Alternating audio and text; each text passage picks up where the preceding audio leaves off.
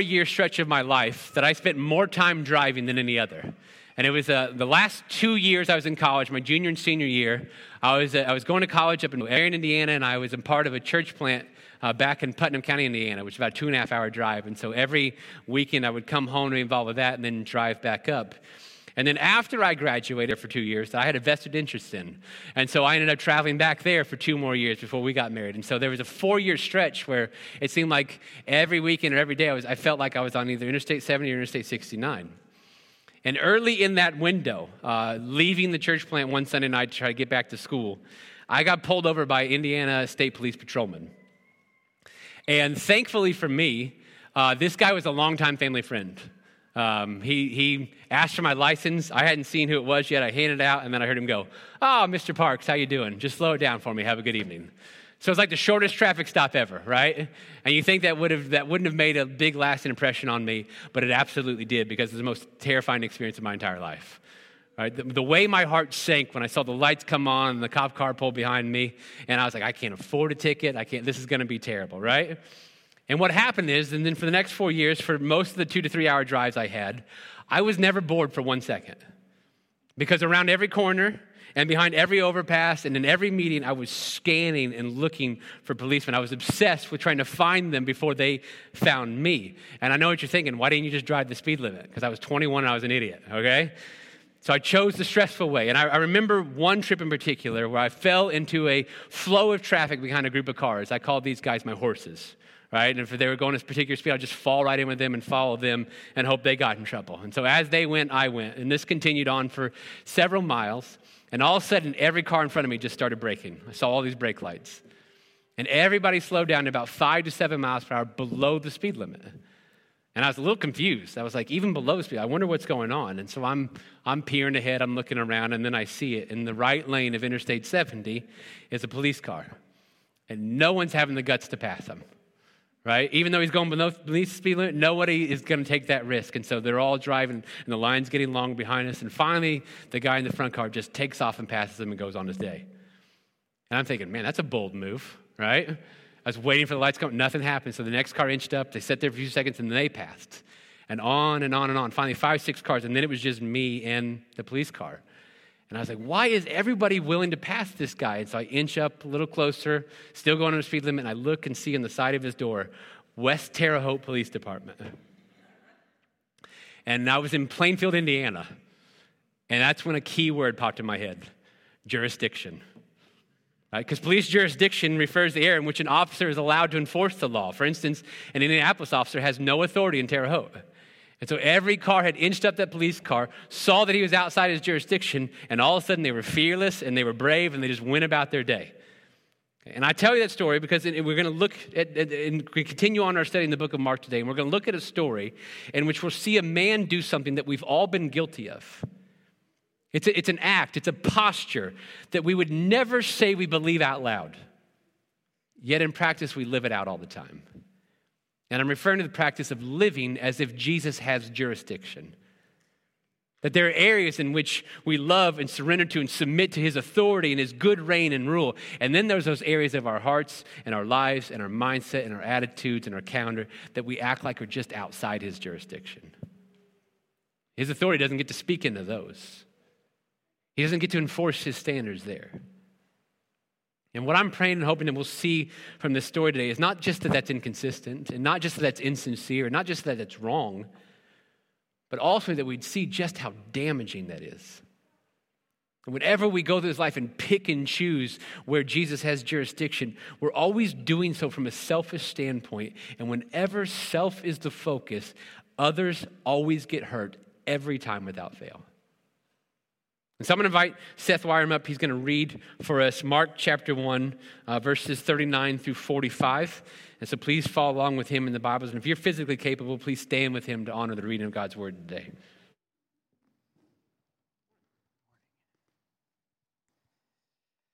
Morning, everybody.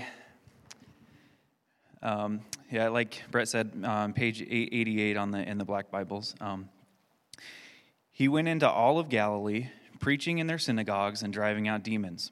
Then a man with leprosy came to him and on his knees begged him, "If you are willing, you can make me clean." Moved with compassion, Jesus reached out his hand and touched him. "I am willing," he told him, "be made clean." Immediately, the leprosy left him, and he was made clean.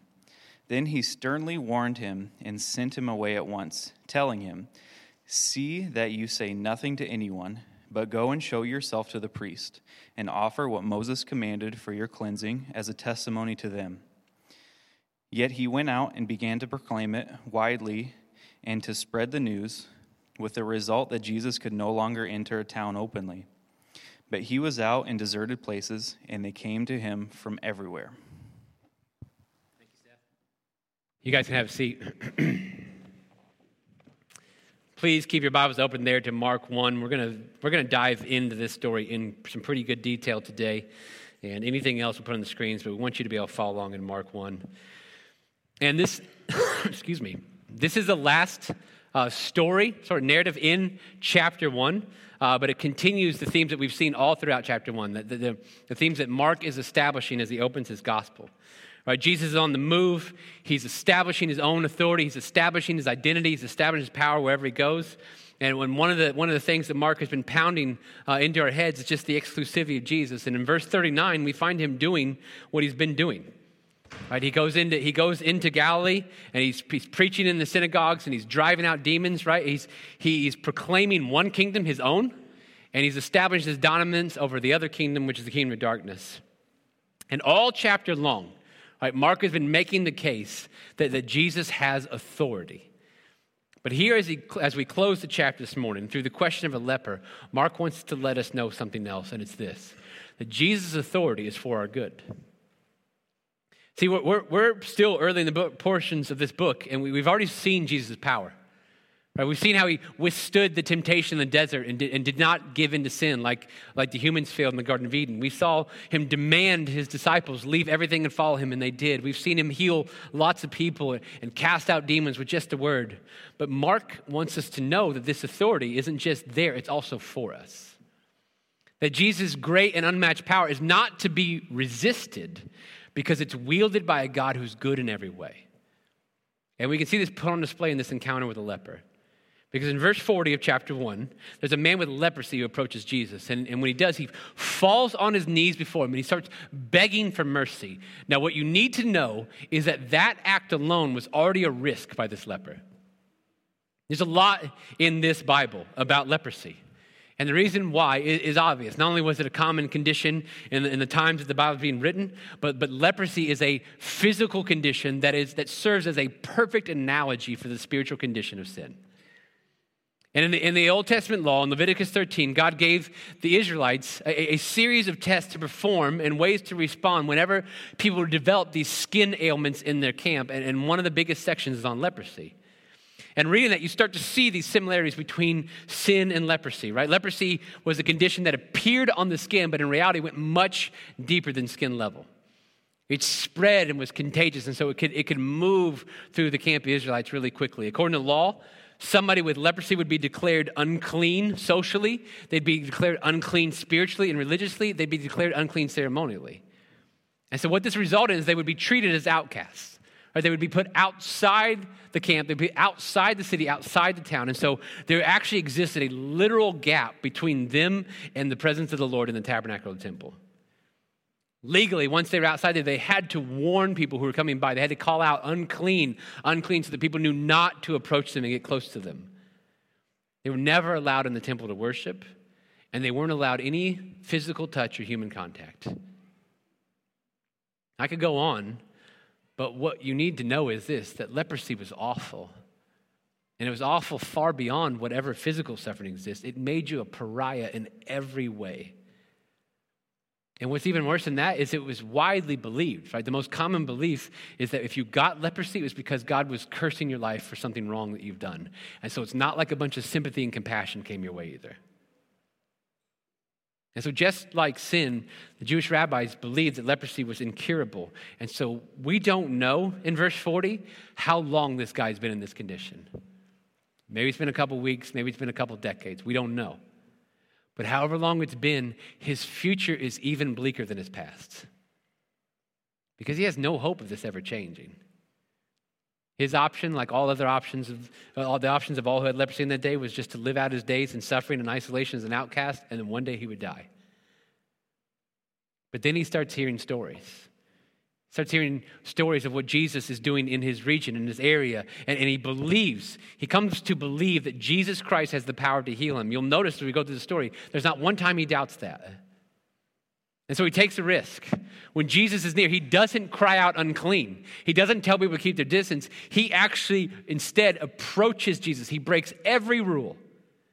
And he falls on his knees before him and begs him, if you're willing, then make me clean. Note in that response, right? He didn't question Jesus' power. What he was unsure of was Jesus' heart and willingness. Because he'd heard all the stories, but he never met the man.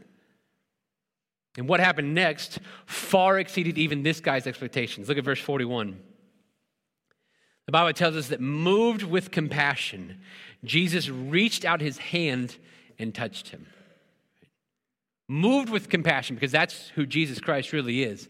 Jesus reaches out and touches the man, and he doesn't do so to heal the man. And please note, he has not healed him yet. And so by reaching out and touching somebody with leprosy, Jesus is shattering all the expected norms of a rabbi or prophet in his day. He's breaking the rules. He's declaring that he has authority even over the law of Moses. He's breaking the stigma of uncleanness by showing he's above it. And then he confirms and validates this man's worth even as a leper. Because with Jesus, his love always precedes the healing. His love always comes before the healing. Jesus doesn't just love only the cleaned up, buttoned down, fully forgiven, life turned around version of us. He loves us at our worst. He loves us when we can't conquer that sin. He loves us when we're in the throes of addiction. He loves us when we're rebellious to him. He loves us at our worst. When everyone else would reject us, he doesn't. I'm willing, he tells the man, teaching him about his heart. And then to make sure that we understand that all this love and compassion don't erase a single ounce of his power and authority, he simply just tells the man to be clean. And verse 42 tells us that immediately the leprosy is gone. This man is healed in a moment, in an instant, just by the word of Jesus Christ. Now, it's an amazing story, right? But it becomes even more amazing when we realize that it replicates all of our stories. Because as hopeless as a leper was in the first century, that pales in comparison to what we face due to our sinful natures. We are all sinners, and it's a condition that has no cure, right? Our sin spreads, and the ramifications of it are unchecked. Our minds are depraved, our hearts are deceitful, and in the eyes of a holy God, we are unclean. We are rebellious, and we are guilty, and there's nothing in our own power that we can do about it. But his love precedes the healing, for God so loved the world that he sent his one and only Son. And Jesus Christ came on a mission of redemption. He came to embrace us when we don't deserve it.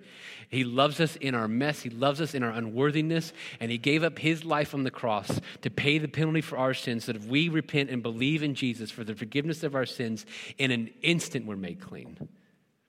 We are forgiven in full. We are cleansed of all unrighteousness. We are made right with God, and we're granted eternal life. And part of the reason why we should love this story is because it should remind us of how Jesus has reached into our unclean hearts and brought healing for those of us who are in him. And it should also show any who have not yet believed in him both their desperate state apart from Jesus Christ and also his unabashed willingness to save and forgive you. If you call out to him, his answer would be, I am willing, be clean. But the story isn't over, is it? And it's not over because Jesus' authority doesn't run out. See, Jesus' authority doesn't end with the miracle. Look what happens next in verse 43. And please take note of the language. Verse 43 says, Then he sternly warned him and sent him away at once, telling him, See that you say nothing to anyone, but go and show yourself to the priest and offer what Moses commanded for your cleansing as a testimony to them. He sternly warned him. Read, that's not a gentle suggestion. He sent him away at once. That means these are clear, even urgent instructions. There's some urgency behind them. And he tells the man exactly what to do, when to do it, and how to do it. And the first instruction is this: be quiet. Don't tell others about this. And then once you got that, number 2 is go show yourself to the priest, the only one who under the law who can declare you clean. And then 3rd, offer the sacrifice that was prescribed in the law for your cleansing. Now, these instructions and the urgency in which they were delivered, they can cause confusion or at least some curiosity. Because, for instance, especially the first one, which is just be quiet and tell no one about this. That's the exact opposite of the command we have in the Great Commission, isn't it? To go into all the world and make disciples of all nations, telling them, teaching them everything that Jesus has told us to observe. Now, there are reasons for this, and one of which we'll see in this passage. And we could spend some time breaking down a few theories of exactly what Jesus was up to with this guy. Right? He's showcasing his power of the law. He's doing this awesome balance of fulfilling the law, not abolishing it, right? Even while showing his power over it. He's attempting to teach the religious leaders a lesson. But I'm not going to spend time this morning on trying to figure out everything Jesus was doing for a couple of reasons. Number 1, ultimately, I'd just be guessing. Right? I don't know exactly what he's up to. And number 2, it's not the main point I want to focus on today, which is this. It doesn't matter why Jesus did this. Whatever his reasons are, they're good. And he's just displayed his authority. He's just displayed his power. He's just showed this man tremendous compassion and grace and mercy. He's changed his entire life and healed him. And so whatever Jesus tells him to do, he should do it, right? Even if he didn't want to. Even if it's out of the order of how he'd do it. Even if it didn't make sense. Even if he would do something differently. Even if he didn't like it. Has Jesus not just earned that loyalty? Did he not just show that he's worthy of that obedience to this man? But what's the guy do? Look at verse 45. Yet he went out and began to proclaim it widely and to spread the news. He does the exact opposite. I'll tell you what he did. He acted as if Jesus had jurisdiction. He granted Jesus authority to the point that it benefited him and no further. Yes, Jesus is king. Yes, he's in control. Yes, he has authority when he's healing me. He's doing something awesome for me that I would want him to do that nobody else could do. But the moment he tells me to do something I don't want to do, he doesn't have jurisdiction there. I'm not going to grant him that level of authority. And before we start shaking our head too much at this guy, we all do this, don't we? Now, that doesn't make it okay. It doesn't make it any less repulsive or wrong. But we all do it. We often accept the power of Jesus to save us, the power of Jesus to forgive us, the power of Jesus to bless us and provide for us and make our lives better. We accept his power to do for us everything that we would want him to do. But when he asks for something we don't like, well, that's when we like control. And the problem is that his authority doesn't end with the miracle. His authority doesn't end with our healing. His authority doesn't end with the blessings. His authority doesn't end with our salvation or his graciousness. His authority never runs out. His jurisdiction never ends. We don't have the right to determine where he rules, and we don't get to do that because there's nowhere he doesn't rule. And when we make that decision, that there are areas of our lives that he doesn't get to speak into, the ramifications never stop with us. We like to think they do, but they don't. It's because our disobedience always hurts other people. Let me think about it. Because this guy only thought about himself. Look at what happened. Verse 45 again. Yet he went out and began to proclaim it widely and to spread the news. And here's the result. With the result that Jesus could no longer enter a town openly. But he was out in deserted places and they came to him from everywhere. Now that might seem like a small detail to you, but it's not. This is part of why Jesus would tell people to stay quiet, especially early in his ministry, because if news spread too far, too wide, too fast, that was going to present him a lot of challenges. Number one, it's going to capture some unwanted attention by Rome and by the Jewish leaders, and there was a time set for Jesus to die on the cross, and he wasn't looking to fast forward it. Number two is make travel difficult. He literally can't enter in towns anymore. And number three, this is the one I think mattered the most to him, is that people would not be coming to him for the right reasons. Last week, Adam did a tremendous sermon on verses 29 through 38, but I want you to look back again at verse 32, what Mark tells us in verse 32. He says, when evening came, after the sun had set, they brought to him all those who were sick and demon-possessed. The whole town was assembled at the door, and he healed many who were sick with various diseases and drove out many demons, and he would not permit the demons to speak because they knew him. So that's Mark telling us that there in Capernaum, the entire town came to the house where Jesus was, and they brought all their sick and all their hurting and all the demons possessed, and he did one miraculous healing after another, after another, after another. And in verse 35, early in the morning, when no one else notices, Jesus sneaks out to a deserted place. And Simon Peter comes looking for him and says, Master, everybody's looking for you. Well, of course they are. They want to see the show again, don't they? They want to see more miracles. They want to see more healings. But look what Jesus says in verse 38. He says, let's go on to the neighboring villages. Let's go elsewhere, basically, so that I may preach there too. This is why I've come. Did you know what he didn't say? He didn't say, let's go on the neighboring villages so I can do more miracles there. Let's go on the neighboring villages because there are more people to heal there. No, he says, let's go on to the neighboring villages so that I can preach there too, because this is why I've come. See, it was never about the signs. It was never about the healings, right? Those were to validify his identity and his authority, because as loving and as gracious and as great as physical healings are, they all come with a limitation. They're all temporary. Here at the end of chapter 1, he changed this leper's life for a few more years. And then the guy's going to die anyways. But Jesus' preaching and his gospel and what he was going to accomplish on the cross, those things changed people's eternities. And if Jesus is known as a healer only, then he's a sideshow to be watched. He's some powerful medicine man to go to make your earthly life more comfortable and better for a season. He had much higher aims than that. In addition, it's not hard just to see the logistical issues. It's now harder for people to come to Jesus. He can't go into towns anymore. He has to stay out in the desolate places. People have to come to him. So think about the elderly. Think about those who are sick. Think about the disabled. Think about the weary. Think about the little. For all of them, it just became harder to meet him, harder to see him, harder to hear him, harder to be healed. This one man's disobedience made Jesus' life harder. This one man's disobedience made his disciples' lives harder. This one man's disobedience made it harder for everybody else to come to Jesus. He became a hurdle that people had to climb over to get to Jesus. All because in his excitement, he didn't think about anybody but himself. It's a story that starts really well and ends so sour. And yet God included in his word. And so what can we learn from it? What are some takeaways that we can apply to our lives? And the first, I think, is the most obvious, and it's this: just come to Jesus Christ for healing. Man, a life as a leper in the first century was horrible. They were desperate, they were alone, they were outcast. Worship was incurable, and then Jesus came along and everything changed. But in his commentary on this passage, Warren Wiersbe writes, anyone who has never trusted the Savior is spiritually in worse shape than this man ever was in physically. You see, you might have some tremendous physical need today. And if you do, listen, in no way do I want to downplay that.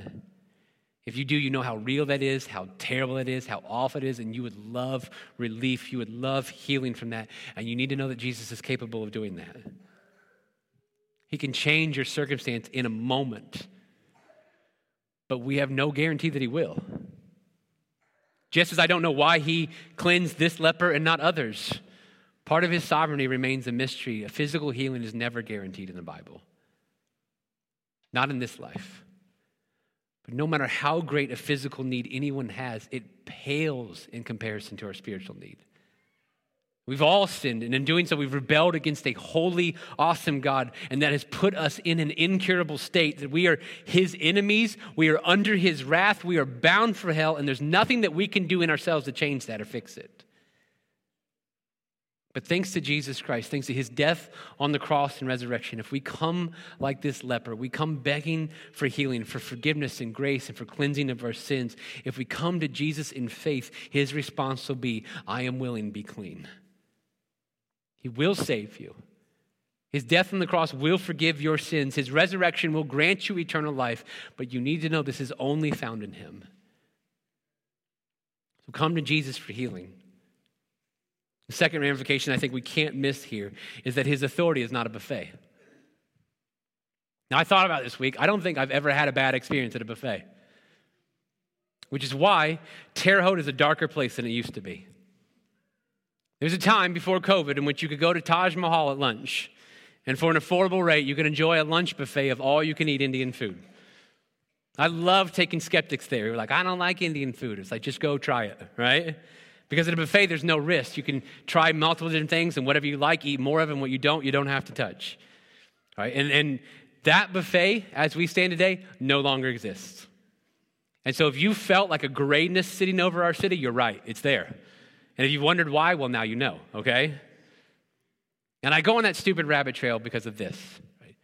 Too often we go through this life and we treat the authority of Jesus Christ like it's a buffet. We're moving down the line and we want to pick and choose where he leads and where he reigns. Right? If we take our place, we want heaping scoops of eternal life.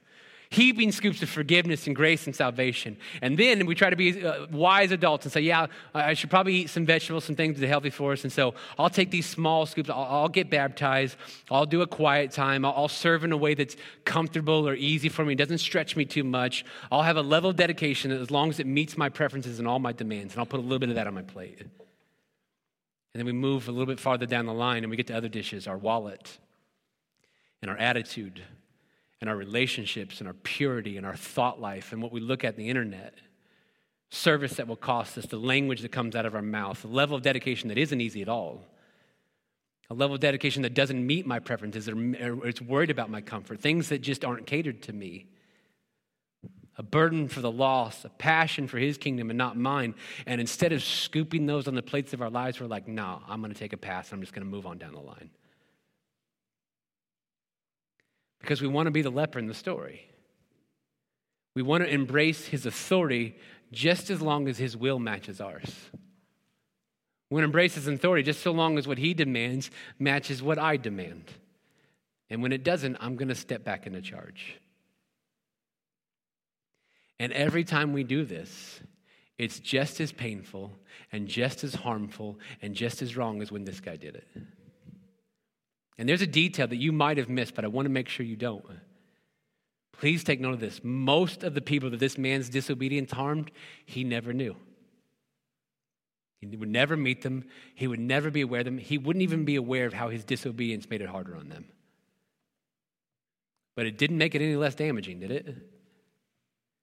Because that's the thing about our sin, that's the thing about our disobedience that we don't like to think about and don't like to talk about, but it's absolutely true, is that we have zero control over how far the ramifications of our disobedience goes. And so what we need to strive to do for our sake, for the sake of those we love, for the sake of those we haven't met, and even for the sake of those we will never, ever meet, is to grant Jesus rightful authority over our entire lives.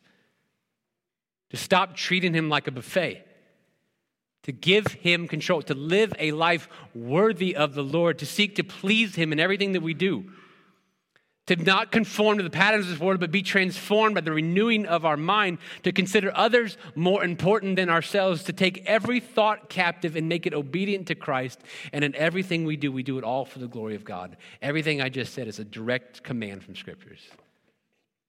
And we decide every day whether we want that to have authority over us or we don't. His authority is not a buffet. We have to stop treating it like it.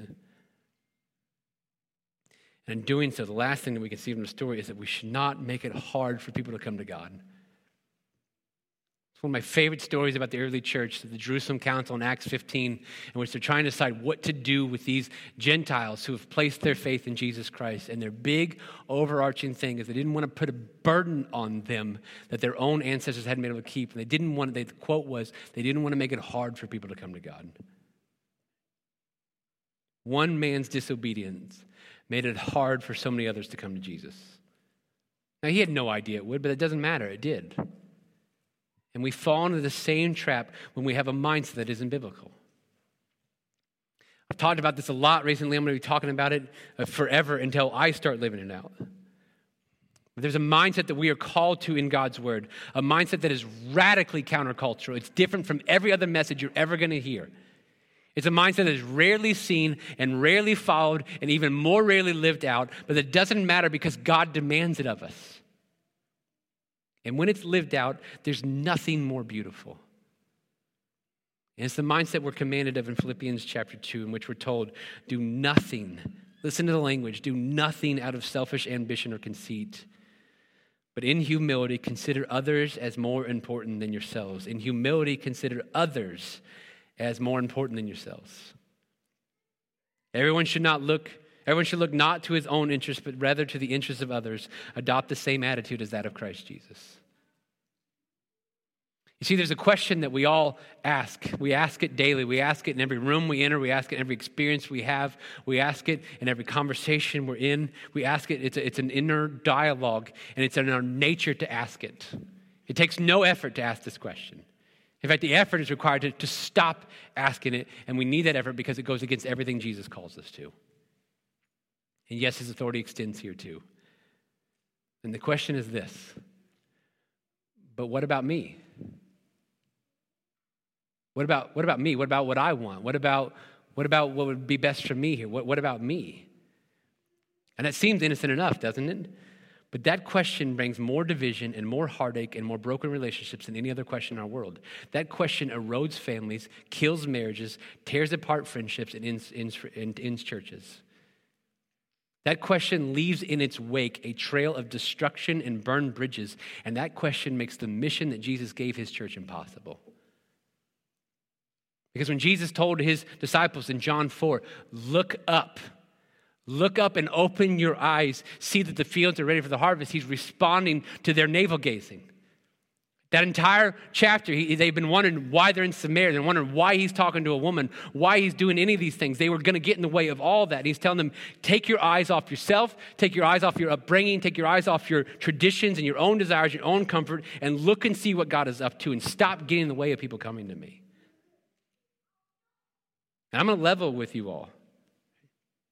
We're going through a transition period of change as a church. We've had to make some complex, difficult decisions. One of them we're living now today with this dress rehearsal.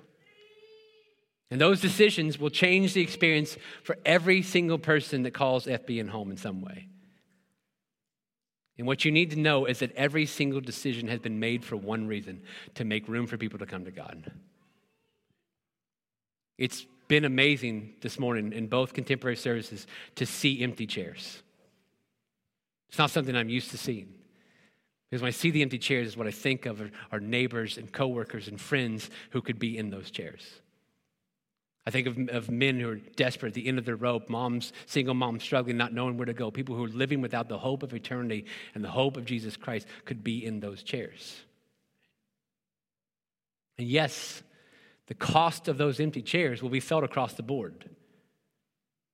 And we want to be gracious and we want to be patient. And we want to be understanding through this. It's okay for these changes to hurt a little. It's okay for cost to feel costly. It's really okay if you need time. But as we work through this, there's a balance that we have to get right as a church. And I'm just going to say we haven't to this point. And the balance is this: we need to be way more excited and way more hopeful and way more joyous about the possibility that more and more hurt, lost, and dying souls will be able to hear of the hope of Jesus Christ than we are upset and resistant and unhappy about our personal experience. I've heard a lot of feedback in the past 3 weeks. I haven't heard hardly anybody tell me how excited they are for the potential more lives being reached. We've got to get our focus back on the mission. We have Jesus. And those who have Jesus have what everybody else needs. He told us our mission. He told us what to live for. And so until he comes back, we need to be doing what we can to reach people with the hope of the gospel. Everything that we can as a church and everything that we can as individuals and families. And it shouldn't surprise us that from time to time in that, God will ask us for a cost in that mission. To give up something, to make a change, to give up a comfort, to give up a preference in order to open up more possibilities. And I believe that he expects us to embrace those costs, not begrudgingly, but joyously and excitedly. Because it's what he's told us to do. And so it needs to be our combined prayer that God is using this season of change as a church, to raise up a congregation of people committed to never being a hurdle for people to climb over in order to get to Jesus. A congregation of people willing to absorb any cost it will take to see his name and his kingdom spread and his fame grow, because the all-powerful, all-gracious, all-knowing, all-compassionate Jesus is worth whatever he asks of us. Let's pray.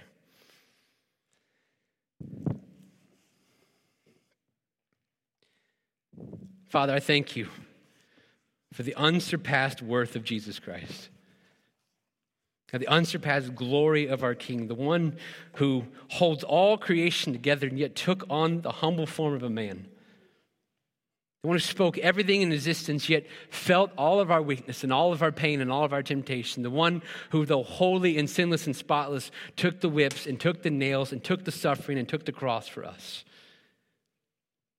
So God, if there's anybody within the sound of my voice who walked into today bound for hell, God, that they were separated from you by their sin, they've never believed in Jesus Christ, Lord, I pray that today would be their day of salvation. Draw them to yourself right now. May they surrender and they believe in you in this moment. Because in this moment you will heal them, you will forgive them, you will save them. But Lord, for those of us who've experienced that miraculous grace, Lord, would we stop treating your authority like a buffet? Would we understand that in light of that, you deserve everything? You're worthy of everything you'd ever ask. Would we grant you the rightful control over every aspect of our lives and our hearts and our minds and our attitudes and intention? Would you show us ways this morning, God, before we leave this building, ways that we are acting like you have jurisdiction in some areas and not in others? And would you lead us as a church to be a group of people that commit to never, ever, ever getting in the way of someone coming to you? We ask that you would do this not even for our sake, God, but for the sake of your gospel, for the sake of your kingdom, for the sake of those that we have yet to reach and meet. And we ask you to do this for the glory of Jesus Christ. And we pray this in his name. Amen. Before we dismiss you today, we're going to give you a couple minutes to just respond to some things the Lord might have been saying to you this morning through his word. And this is your time to pray with him, to wrestle with some things with him, to just ask him to lead you as to how you should respond to what you've heard this morning.